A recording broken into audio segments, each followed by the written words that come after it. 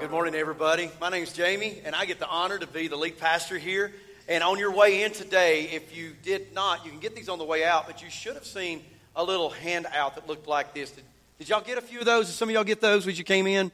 That's great, because what you have here is our 2023-2024 annual vision report. And why we label it that is because we want to make sure people know in our church on a daily basis, not just annually, but daily, what's going on in the life of our church. In fact, as you have time, as you are mourning today over the loss of Georgia last night, you'll be mourning more after a while too. So, sorry. I hope your team gets in the national championship. Y'all aren't laughing at that. I'm sorry, man. Y'all are just depressed this morning. I want you to look at this because this will bring you joy. So in the midst of great loss, you can find great joy. Because let me show you something here. In 2022, we had 34 baptisms. This year, we almost had 40.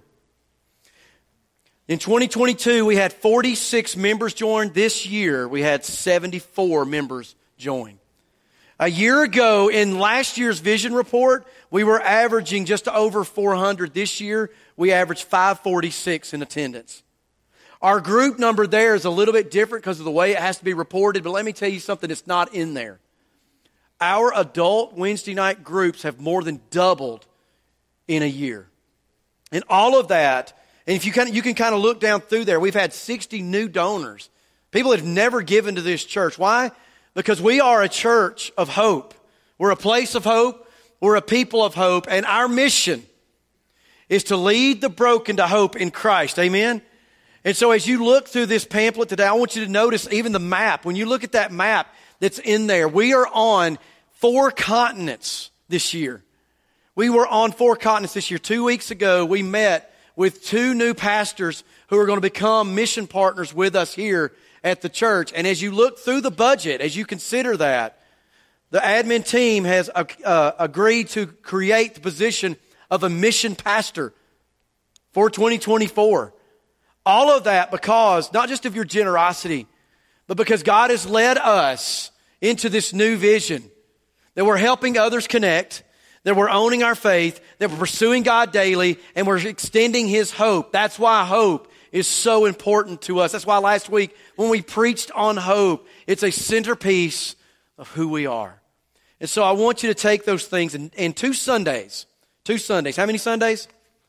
2 Sundays from now, after this service, we're going to invite those members that are down in our life groups to come and join us after the service is over. We're going to come back in here together, and we're going to vote to affirm the budget for the next year. We're going to vote to affirm 7 new guys that are coming on the deacon team, 2 of which have never been ordained. So there will be a deacon ordination early January, and then 2 new members that are stepping on, hopefully, to our admin team, Jessica Ware and Kurt Warner, which I'm excited about those 2 people. They are awesome in my book, and they will be awesome in your book if you don't know them yet, because they are they're smart. They're smart, they're committed, they're faithful, but they love Jesus. And so I want to invite you to take your Bible or your device and go to Ephesians chapter 2. Ephesians chapter 2. Once you find it, go ahead and stand. We're just going to dive straight in to this message today. As we talked about last week, we talked about hope, but this week we're going to continue this in this series, and we're going to talk about peace. And so I want to start in verse number 14. It says this, "For He Himself, Christ, is our peace." That's the main sentence of these 3 verses. Everything else is dependent clauses that links to this primary thought, that He Himself, Christ, is our peace, who made both groups into one and broke down the barrier of the dividing wall by abolishing in His flesh the enmity, which is the law of the commandments contained in ordinances, so that in Himself He might make 2 into one new man, thus establishing peace. That's the only present tense participle in this text right here. It's present tense. He is establishing peace, and we experience that right now. And might reconcile them both into one body through God, through the cross, by having put to death the enmity. Let's pray. Father, as we dig into this passage today, would you challenge us in our relationships? Would you challenge us first in our relationship with you? Am I right with you, Lord? And then challenges us during this Christmas season to ask, am I right with my brother and my sister, my friends, my neighbor? God, that we would be an extension of the very peace that you gave to us. We love you, Father, in Jesus' name. Amen. So why is it that peace is so important? Last week when we talked about the candle of hope, we talked about the candle of prophecy, that hope is that which is to come. It's not yet. And that fuels us to two other entities that are in our life, which one of which is peace. Now, peace can have, I think, two primary meanings.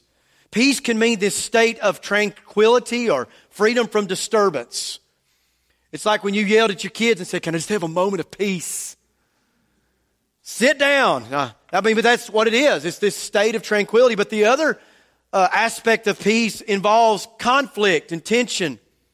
A state or period where there's no war, that war has come to an end. But in this reality, is that ideal?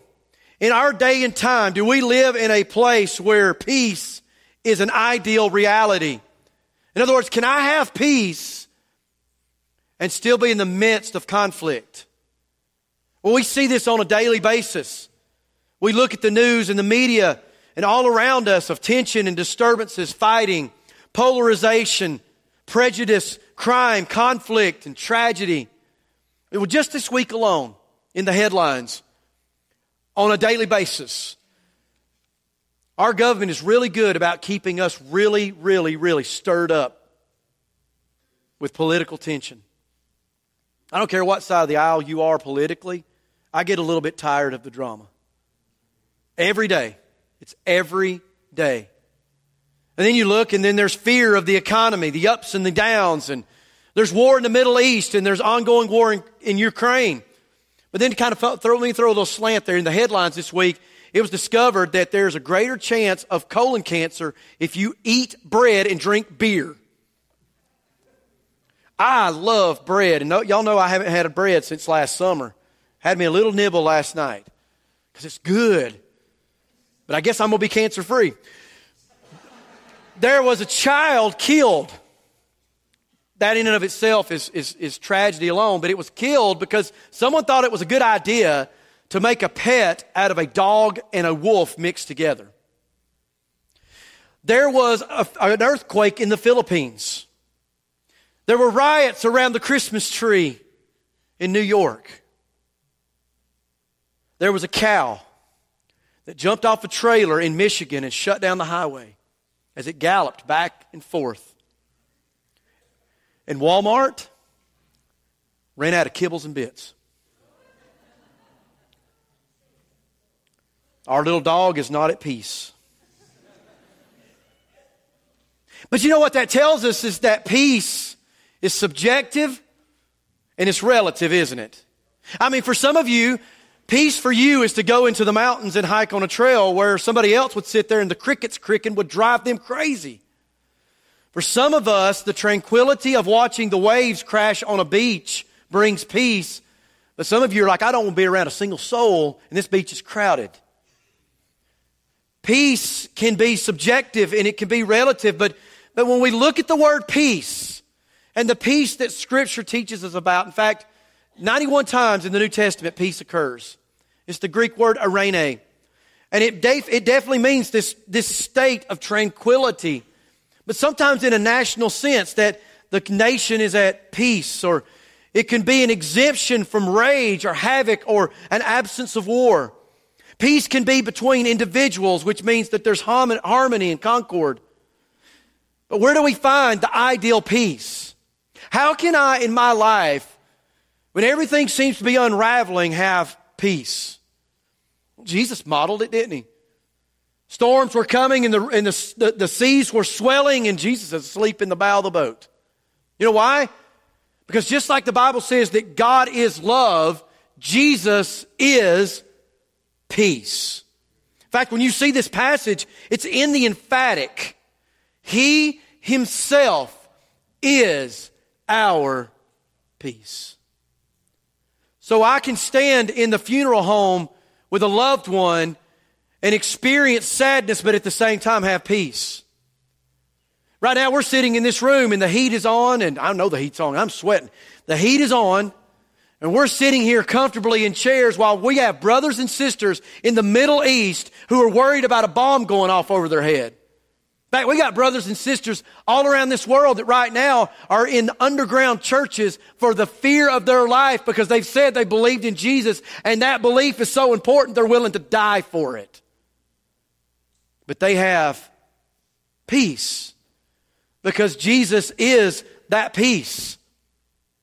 We celebrate this candle today. This is actually called the candle of Bethlehem because it was on that Christmas night that a child was born to us. A son was given to us, and the government is resting on his shoulders. And his name is called Wonderful Counselor, Mighty God, Eternal Father, Prince of Peace. That Jesus was born to establish a kingdom on the throne of David and uphold it with justice and righteousness. Because Jesus came into a world that was riddled with sin, conflict, and tension. He became flesh because it's in our flesh we sin, and He went to the cross and He put that flesh to death. Jesus rose back from the grave, didn't He? And that mortal body became an immortal body, didn't it? The same promise that He has for you and for me if we've trusted Christ. This fleshly body may die someday before Jesus comes back, but if it does, He's promised that if I've put my faith and trust in Him, He'll raise me back from the dead. And I can experience that peace right now if I know Jesus Christ is my Savior. Isaiah 26 verse 3 says, "The steadfast of mind you will keep in perfect peace because He trusts you." My challenge to you today is this, that we need to recognize the peace that Christ perfects. We need to recognize the peace that Christ perfects, and that's what this passage is telling us. The book of Ephesians is written concerning unity in the church. In fact, I kind of believe that in the book, because back then there wasn't a church like this, they met in homes and they interacted, but they didn't live on farms 3 or 4 acres apart. They lived in places where they were constantly around other people. And so you see instructions in there about the relationship in the home. And I believe that was important because there wasn't peace in the home. And if there's not peace in the home, how can there be peace in the church? In fact, it's beautiful if you skip on back into Ephesians where you see, I think, a double metaphor. Where Paul is writing about Jesus in the church and how that's how a married couple should look, man and wife. And as man and wife look, that's the way the church in Jesus looks. And it kind of goes back and forth to get this fullness of how we understand the relationship between Jesus and us. And so he's writing about the unity of the church, and he starts off by talking about the Father, the Son, and the Holy Spirit in chapter 1, and that how we're blessed with every spiritual blessing in the heavenly places. But then we get to chapter 2. And you and I, we're dead in our trespasses. What do dead things do? Nothing, because they're dead. We don't have the ability to save ourselves. We're dead. We need the Spirit of God to bring life back into our bodies. And this happens by grace through faith, right? That's why and how we're saved is by the grace of God. And then in verse 10 he says that you are the poem, the masterpiece, the artwork of God, destined for good works in Christ Jesus. Now we could stop there and be like, man, that's great. But then verse 11, he says, therefore remember that formerly you, the Gentiles in the flesh, who were called uncircumcision by the so-called circumcision which is performed in the flesh by hand. You see, there was this tension at that time between two people groups, the Jews and the Gentiles. Gentiles in the Greek means ethnos, which means ethnic group. Everyone that's not a Jew is a Gentile. Two groups, right? But they actually put labels on that, referring back to Genesis 17, when God speaks to Abram I'm going to make a great nation of you. I'm going to give you this land. So what I'm asking you to do is this. I want you to mark every male member of your household and your people by circumcision. Now don't get uncomfortable, parents. I'm not going to go into details about what circumcision is or was, but I'm going to tell you, you need to have that conversation with your kid because it happens in almost every book of the Bible in the New Testament. Because it was an issue. And as we talked about last week, it was an issue because the Jews were saying the Gentiles weren't complete unless they were circumcised. And so they were labeled by a work of the flesh. Well, getting circumcised didn't produce faith. The covenant that that God made with Abraham was that he said, listen, trust my promise, credited to you as righteousness, but the act of circumcision did not save Abraham. It was God. He put faith in God, God saved him.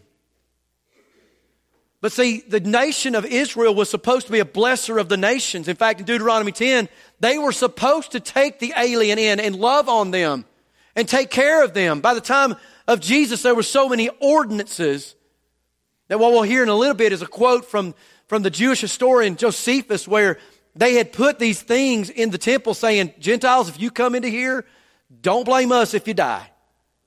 That's how tense it was between the Jews and everyone else. And here's Paul saying, I've been called to you Gentiles to preach Jesus to you, and you're now coming in to the fold. And so that brings us up to where we are in this text. And in verse 14, again, the primary sentence here, the primary verb is the word is. For he himself is our peace. How did that come about? Well, after that, there are three participles, three dependent clauses of things that Jesus did to make this peace. But it wasn't just the peace that we that we get to partake of between us and God. It was peace between the Gentile and the Jew. Between the person across the street that I really don't want anything to do with.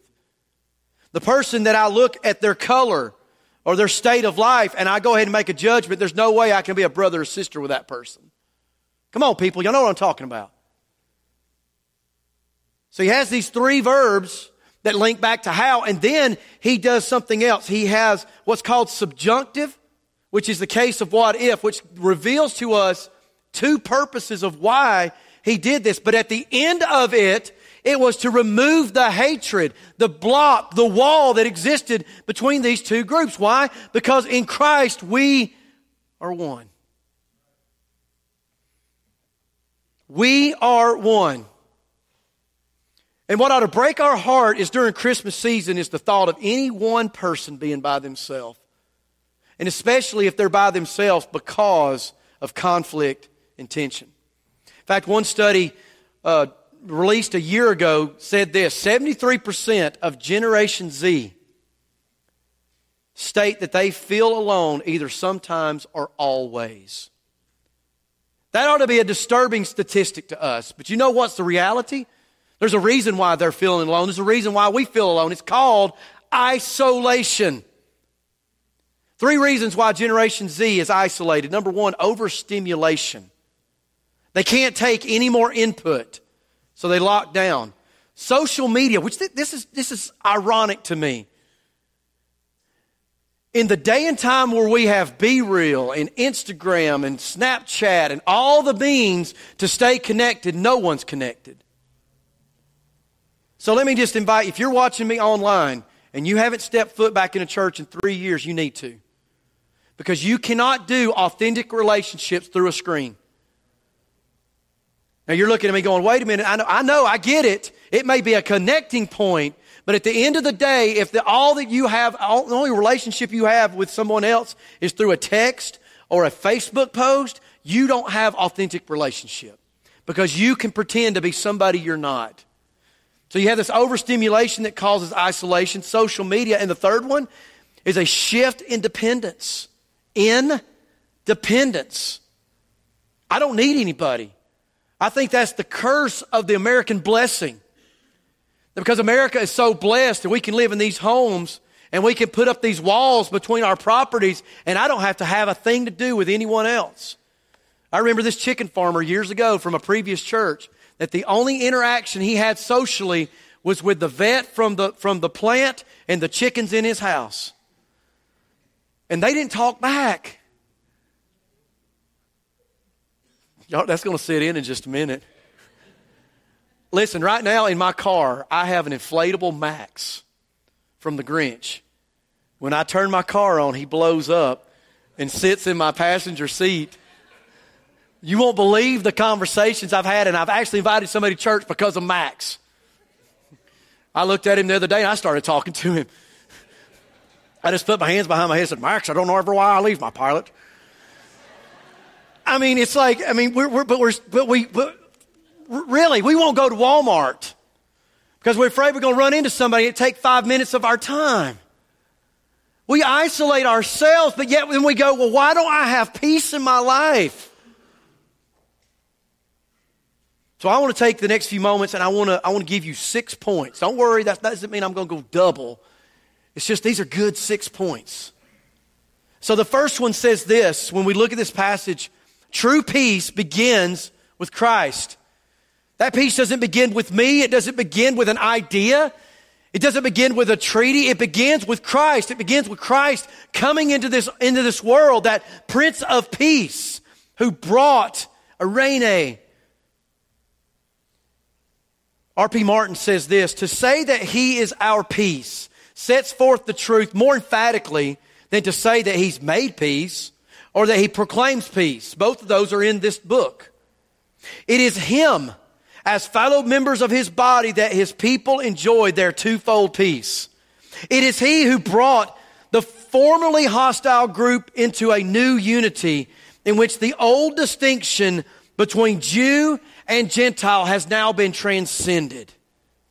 In other words, back then, before Christ, it was Jew and Gentile.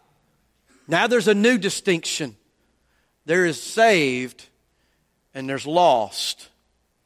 But just like the Jews had been commanded to be good to the alien, we've been called, church, we've been called to extend the hope of Christ to a world that does not know the peace of God. As Romans 5:1 says, therefore, having been justified by faith, we have what? Peace. I can't have the peace of God in my life right now at this moment without knowing Christ. So I just want a straightforward question. I have a straightforward question to ask you today. Where are you with the Lord? Are you right with the Lord? Do you have the confidence that if you bow your head right now and utter a prayer that God's listening to you? Or is there something gnawing in your soul and your spirit going, I feel distant. I don't feel like God's hearing me. Well, guys, you can take care of that today.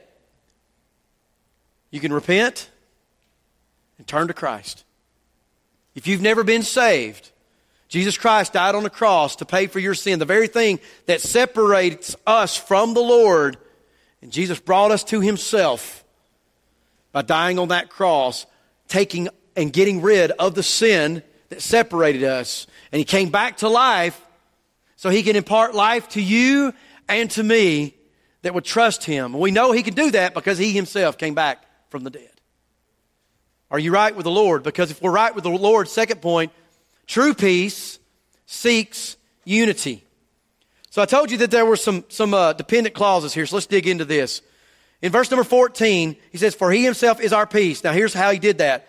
He made both groups into one. In other words, in here, it's like he took a pair and brought it together.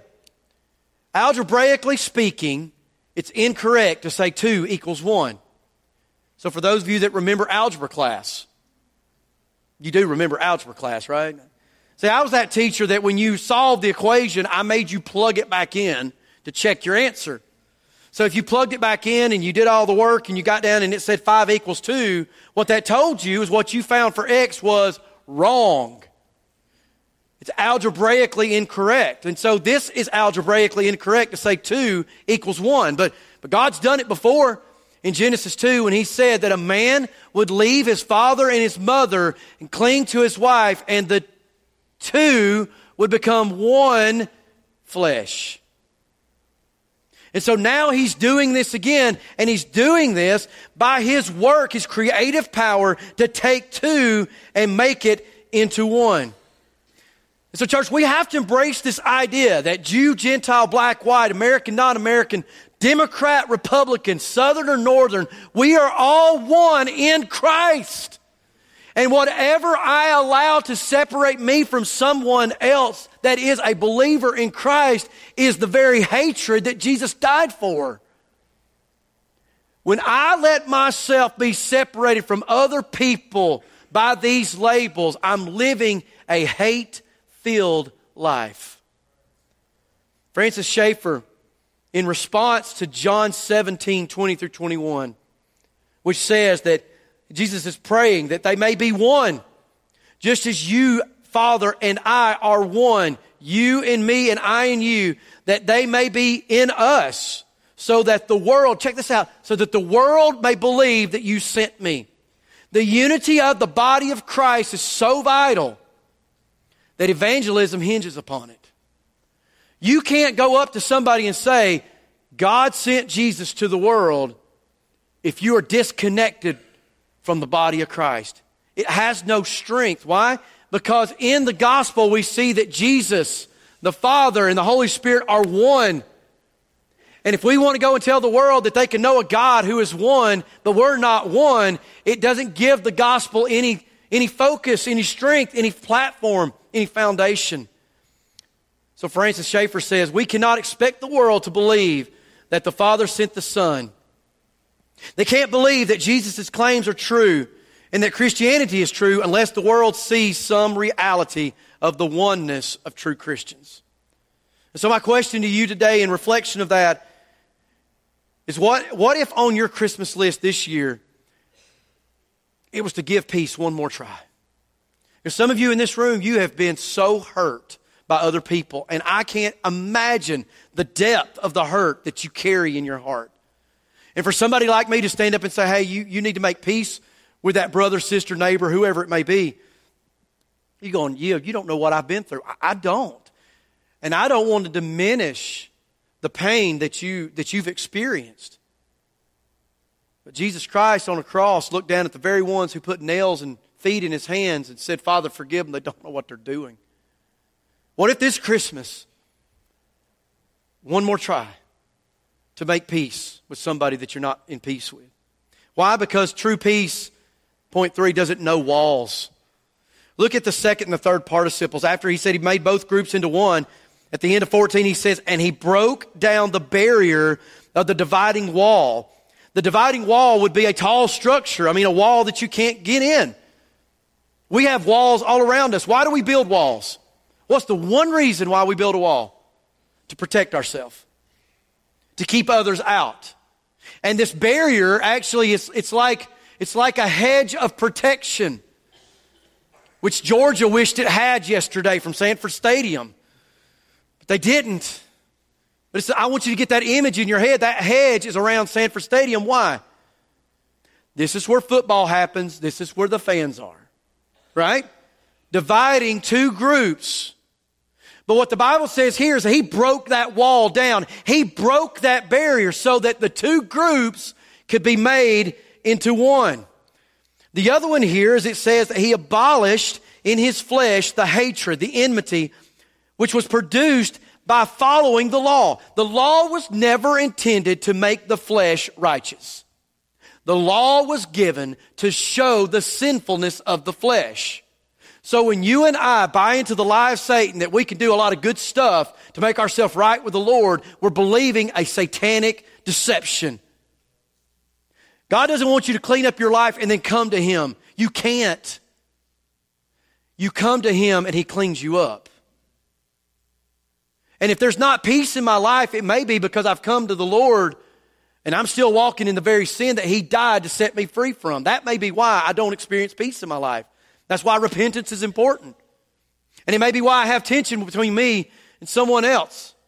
I remember years ago there was a football player around the time that some of the riots were happening And this football player, African-American football player, this reporter was going to get it. She wanted him to come out and say the reason for the tension in America is absolutely racism. That's what she was trying to fish for.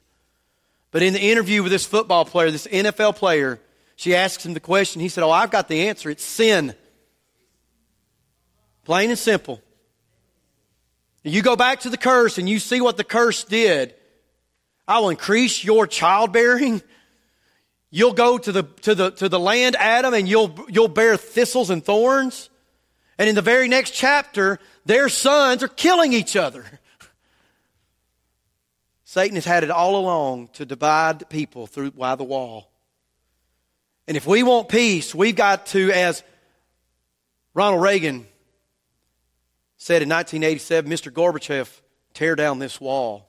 The Berlin Wall that had been erected in 1961 in among a people group, the Germans. Here's this wall built. You got Germans on one side and Germans on the other side, and they're separated by a political ideology. But as Eastern Europe began to see communism subside, there was the call. And in 1989, during the peaceful revolution, that wall came down.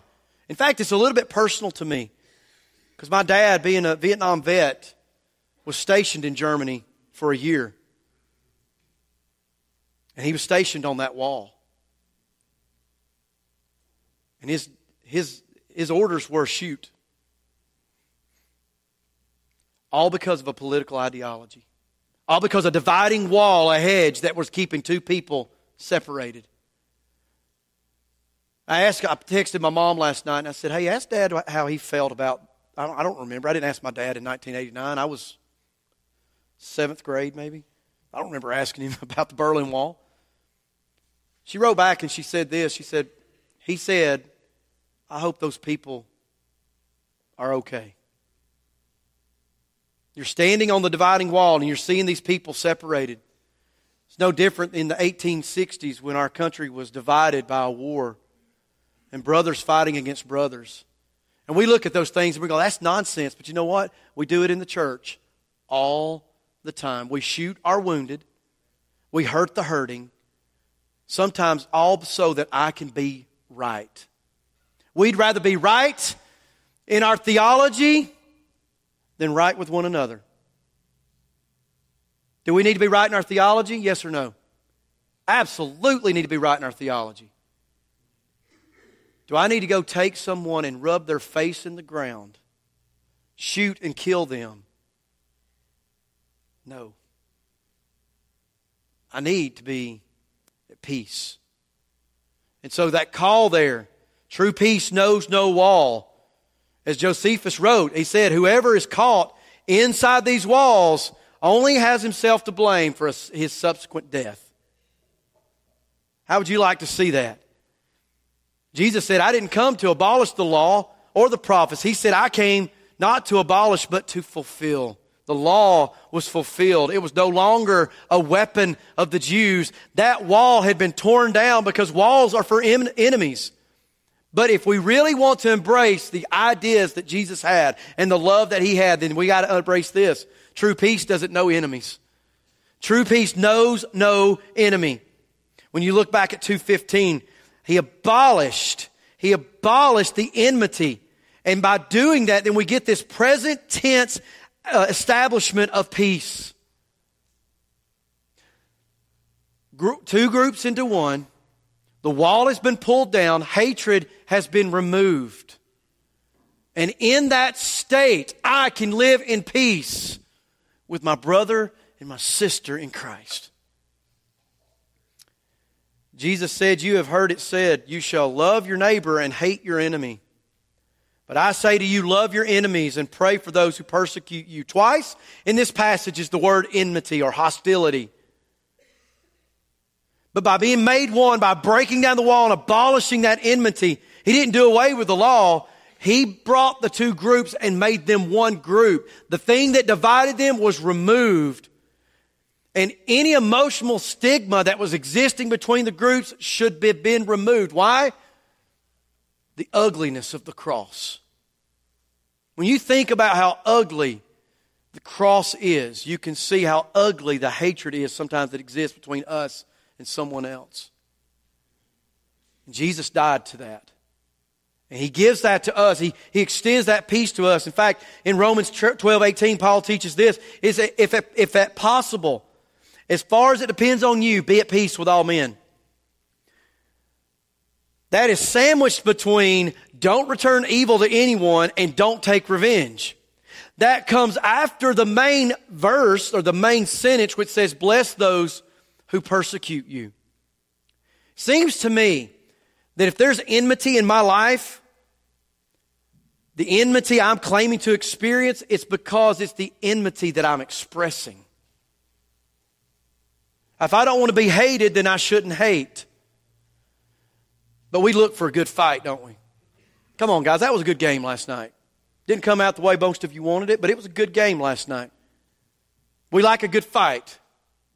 I don't know, in fact, I think we're a little bit too infatuated with fights. We watch courtroom dramas. Or some of you grew up watching WCW wrestling. That's fake fighting, guys. But it's still, decades later, so popular. But if you've ever watched 1 minute of it, the visceral ugliness that comes out. The solution is when I seek peace, I seek the peacemaker, Jesus Christ. And how did He make peace? He laid down His life for His enemies. When I seek to be a peacemaker, I evidence the love and the power of God in my own life. So let me give you these 2 points and do the last 2 verses here. The 5th point shares this. It says, true peace seeks to be one. That was one of the purposes that He had in doing what He did. He says that He might make the two into one new man. There, the word two is duo, which is a number, not pair like it was in 14. Into one new man, establishing peace. And then He says this, and might reconcile them both into one body. So in the first sense here, He made two into one. That was one of the purposes of doing this, making peace. And the other two is that He might reconcile them. Now here's the thing about reconciliation. This word here is reconcile in the sense of lateral. It's being made right with somebody else. But when you go to 2 Corinthians 5 and it says we're ambassadors of reconciliation, it's a different word. Same root word, but a different prefix. It means to be right this way. I know that's cliche. If I get things right this way, I get things right this way, but it's true. I can't make peace with others until I have peace made between me and the Lord. But if I'm living as a Christian and I'm claiming to know the peace that has been made between God and me, but I don't live to extend that peace out in my life, then I've really missed something. The last point there is true peace seeks reconciliation. One author said this, he said, Christ's second purpose in destroying the hostility was to reconcile both into one body. And He did this through the cross by which Christ killed, He put to death the hatred between people and God. Though He was put to death, He in turn put to death the Jewish and the Gentile hostility. Many of us in this room today, you have broken relationships, and it breaks my heart. It hurts you to this day, some of the relationships and the way those relationships were broken. But here's a question. Regardless of blame, who's responsible for reconciliation? Because here's the thing. If you choose to play the blame game, and it's a fun game. The blame game is a fun game. You could play the blame game all day long, and you could point fingers this way and that way. If I can get political for a moment without offending anybody, I get sick and tired of politicians saying, well, it was the previous guy's fault. I don't care. It's your responsibility. And see, we live that in our flesh. We'll point fingers at everybody else, but forget it's my responsibility. And that's the call of God to us today in reconciliation. It begins with Christ. It seeks unity. It doesn't know walls. It doesn't know enemies. It seeks to be one. It seeks reconciliation. Why? Because us today, we need to recognize this peace that Christ perfects. As you go on down in this chapter, in verse 17, He says, and He, Jesus, came and preached peace to you who were far away and peace to those who were near. Well, that's out of Isaiah. I'm pretty convinced Paul loved the book of Isaiah. But he says this in Isaiah. He said, because of the iniquity of his unjust gain, I was angry and I struck him. This is God speaking. I hid my face and I was angry. And he went on turning away in the way of his heart. In other words, he's talking about here, I chastised him and he kept running away. Verse 18, he says, I have seen his ways. I know his sin, but I will heal him. I will lead him and restore him and comfort him and to his mourners. Then verse 19, he says, creating the praise of the lips. Peace, peace to him who is far and to him is near, says the Lord, and I will heal him. The operative thing in this verse, the operative idea is that he said, I will heal him. So as I told you, Max sits in my passenger seat of my car. But I don't know any other movie or movies, because there's 3 of them, of the Grinch, that really illustrates what it's like to live in a life of hostility, hatred, and tension. I mean, look at that picture. The Grinch isn't even a Who. If you know the story, he lived near the Who's in Whoville. He lived up on a mountain that was shaped with a crook at the top, and he just hated the Who's. And they give reasons why he hated the Who. Maybe his heart was too small. In one movie we see that he was picked on when he was a kid. But he definitely wasn't a Who. He's more like a cat-like humanoid. It's very hairy.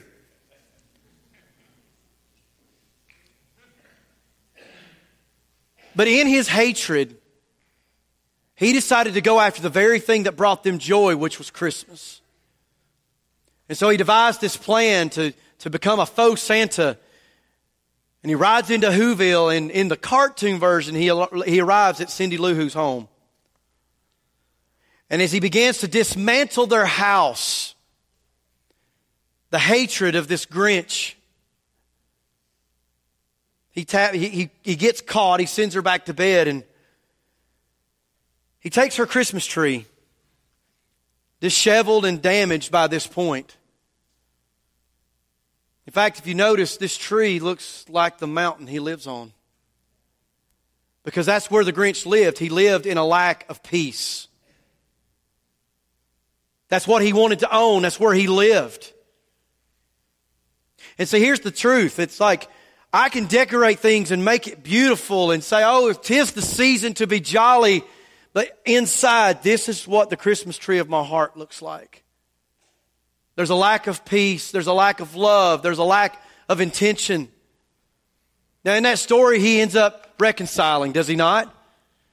He ends up making things right. He brings Christmas back. But today, on this day where we're celebrating peace, my challenge to you is this. What do I need to do this Christmas season to find peace? The first one is, do I need to make peace with the Lord? If you've wandered away from the Lord is waiting for you to repent and turn back to Him.